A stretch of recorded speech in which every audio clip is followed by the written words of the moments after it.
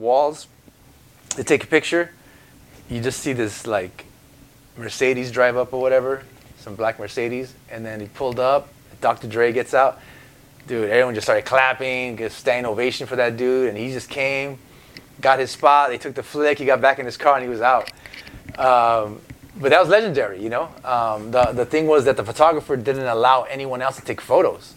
So none of the writers were allowed to take photos. We all had our cameras. We took photos before and after, but not during the actual event, because they wanted that to be special, and it is. That photograph is in the Smithsonian. That photographer, I forgot his name, but he got the piece into the Smithsonian Institute. So that piece of LA history is from the Belmont Tunnel. Great history, man. Thank you so much.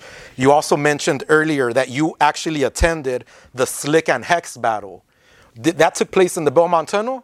Yeah, so the very first battle was at the Belmont Tunnel. And, you know, I remember there was several battles. Here's the thing. Like, I remember MAK battled, was it WCA or KSN? I can't remember. There was battles all the time. It wasn't like, it was something that happened a lot at Belmont, which was dope. But when Hex and Slick battled, it was dope, but it wasn't like an event. It was just like they were battling, you know? Slick had done this, well, I guess Hex did this like dope character, like a scorpion, and this castle up on the hill. And then Slick came back with like a Medusa cutting the head off the scorpion, or something like that. You've seen the pictures. But the styles were just sick, because no one else at that time knew how to paint the way Hex and Slick were just like, you know, heads and shoulders above any other writer in LA at that time. I mean, they had their style down. It was unique. It was different. It was fresh. No one was doing characters like them at all. So it was super dope. But yeah, it was kind of like, you know, people were just down there checking it out. They were battling, but then you know, other people were there too, Risky, and I remember Duke and Frame were there. So there was other writers and stuff. So I remember being down there, but I don't remember it being like an event. I just remember like being like a battle. But then what happened is they got serious and they battled like for real. And that happened at the Levitt's Yard, which is in like Glendale, off the LA River. And when that happened, that's when everything was different. That's when everything changed, because that was like prime time. I mean, there was news cameras down there. It was a big event. I mean, it was like a 3-day, you know, they had rules to the whole game. It was like, I think they started on a Friday and had to finish on Sunday or something like that. They had like 3 days to paint. And everyone in LA was going down there, everyone, and just checking them out and checking the battle out. That was like a real battle, because of the size of it. Because it was like no one had ever done a battle where the news, you know, news reporters showed up, or actual judges, you know. So that was sick. And that was definitely like one thing that elevated everything, because after that, the whole world, literally the whole world, knew about it. Because I remember going to Germany and people asking me, "Hey, do you know Hex? Do you know Slick?" And that just changed the game for LA and put LA on the map like nothing else. That was the one event, I think, that just changed LA for the better and put us on the map, you know. Was there a consensus winner who won the battle? Was it debated? It was heavily debated. Slick said he didn't finish. His piece was dope. I mean, he had the subway train with the crazy face coming out of the front, and then he'd always call Hex hoax, so he'd always like cap on him by saying, you know, calling him a hoax or whatever.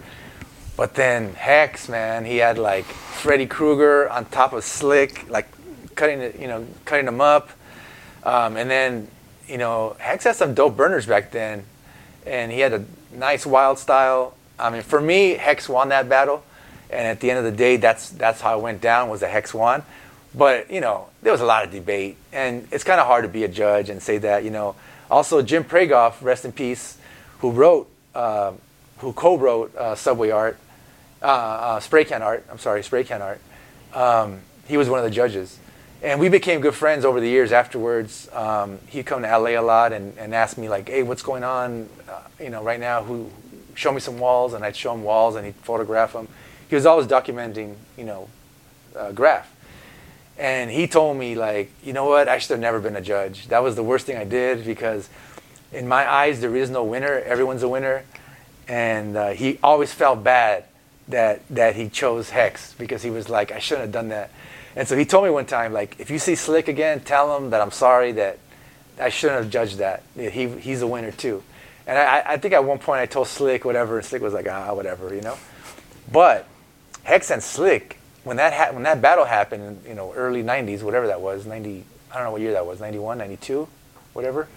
When that battle happened, all these change of events happened with HEX and Slick, and they went their own directions, and they didn't speak anymore. And they kind of became enemies in a sense, because, it was a heavy thing to battle. Well, fast forward to 2012, at my gallery, Crew West Gallery, I gave HEX his first solo show at my gallery. And he had been out of the game for years. He had not painted and been out of the game. He came back, and he was like, I want to learn how to get back on the game and what I should be doing and blah, blah.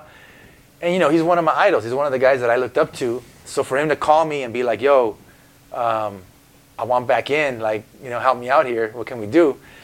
I said, you know what? I want you to have a show. I want to see a HEX show, And so at that opening night, Slick came to the opening and gave HEX a pound and a hug, and they hugged it out. And I was like, damn, talk about history. That was my whole like graph journey, like in one night, because like these are two guys that I looked up to since I was a kid. When I got into the game, saw them battling on the walls of LA, saw them go on their own journey and fall out and all this kind of stuff that happened, all the way to being able to reunite them, just to be like, yo, you're dope. No, you're dope. Well, we're dope, And that was it, So that year I closed the gallery later that year, and it was a perfect way to kind of close the whole gallery thing, because it was like, can't get better than that if you're talking about graph history,